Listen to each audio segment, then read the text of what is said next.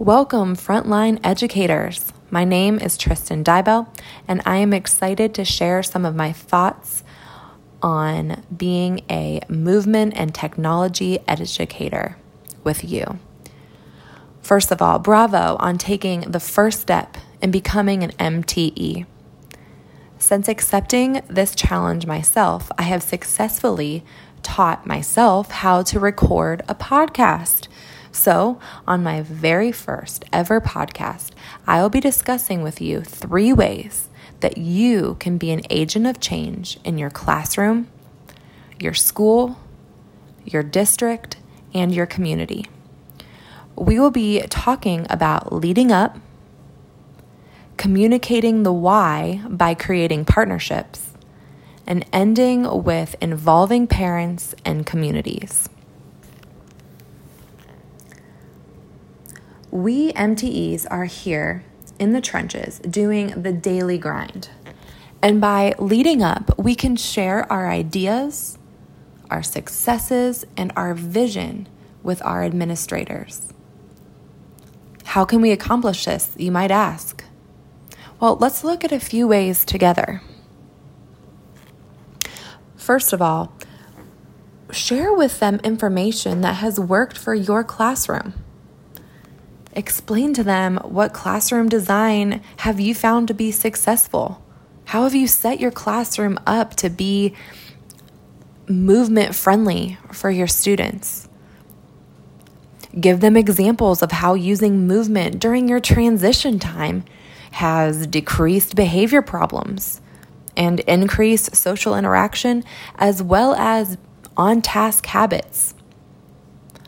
Secondly, give statistics in a slideshow or a pamphlet to back up our findings. Statistics that prove that increased movement boosts focus, improves student grades, increases test scores, and enhances social health. These things will be sure to pique their interests. Encourage your superiors to see the positive relationship between exercise and movement, and how simply by adding movement gets the brain working together in ways that weren't happening before. It even helps our students increase their focus and even their ability to multitask. Another way that we can get our administrators on board is by inviting our principals, the superintendent, and even board members into our classroom so they can see firsthand our balanced lessons. They can put action into what you've been discussing with them. It allows us to show them how we have successfully been using movement and technology in our classroom to meet the individual needs of our students. By doing this, it is going to help them want the change. It's going to help them want things to go back to the way they used to be. Help them get to thinking what it used to be like when they were students. Just like we talked about in chapter 2 of our book, it helps them want to change the statistics that are currently happening in our society. And we can give them tangible techniques of how we can change the quote unquote new normal. Let's be the place where the turning point starts. Let's send our administrators off with more than enough information, pamphlets, slides, proof of our students' grades, so that when we are done, our superiors won't be able to help but get on board with this innovative way of reaching every aspect of our learners. So we're finishing up number 1 here. We talked about leading up. Okay? All right, MTEs, before we move on to the second way of becoming an agent of change, it is time to move. So get up, get a notebook, and write. I want you to do a moving brainstorm session. Let's mill around our classroom, go into the hallways, wherever you are, go to the gymnasium and actively brainstorm ways that you can lead up. Pause the podcast until you have actively brainstormed and are ready to shift to our next topic. All right, well, I hope that you had a great active brainstorm session. And now that our brains are refreshed and refocused, let's take another look at another way to be an agent of change. Even though this second portion of our podcast here is technically covering two topics, I believe they go hand in hand. We will be discussing communicating the why by creating partnerships. When we make community connections and build relationships with them, it makes it much easier to communicate and help them understand the why behind what we're doing. We must get a partnership between our school and our community. Listen, our school's resources, they are limited. But our community's resources, the money, the ideas, the manpower, support, and even camaraderie, these things are endless. People who are involved in the community and us as MTEs, we share a mutual desire. And that desire is for our young people, our students, to grow into well-rounded, productive citizens who can give back to their own community. And we all have a role to play in that growth and development. Now, I am not promising you that this is going to be easy, because it's not, okay? It's going to take time. It's going to take energy. It's going to take planning. But it will be worth it. I promise you that. So here are some ideas of who and or how we can get our community partners on board. Are you ready? Okay. Number one, let's find YMCAs, boys and girls clubs, and or local gyms in our community. Let's discuss ways to partner with them. How can we partner? Okay, after school programs. How can we get our students to those gyms after school? Can they give us discounts? Can they give us an internship for our students to get involved after school there? Can we rent out their equipment? Can they give us maybe a discounted personal training session for a few weeks? Do they have a dietitian on board that can help our students actively create meal plans and healthy snacking options? It might even be a possibility when we make these connections to have a secondary aged student get involved with some type of internship or after school job that might get students interested in working in a health related field. Secondly, contact local men's and women's societies such as Lions Club or Garden Club and discuss ways of getting students involved with after-school programs like recycling projects. Get them out and about into our community, doing community service projects, maybe like raking leaves or mowing lawns, pulling weeds. This gets students out. It gets them off of technology for a little bit, gets them moving. Thirdly, invite business owners or managers or directors that work in a technology industry into our classrooms.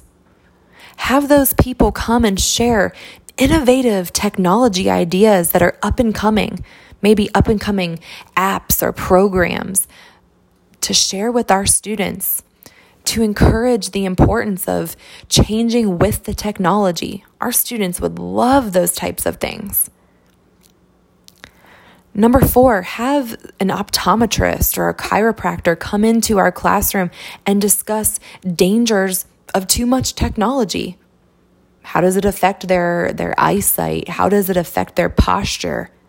Things like that. And have these professionals give safety strategies for our students when they're utilizing technology.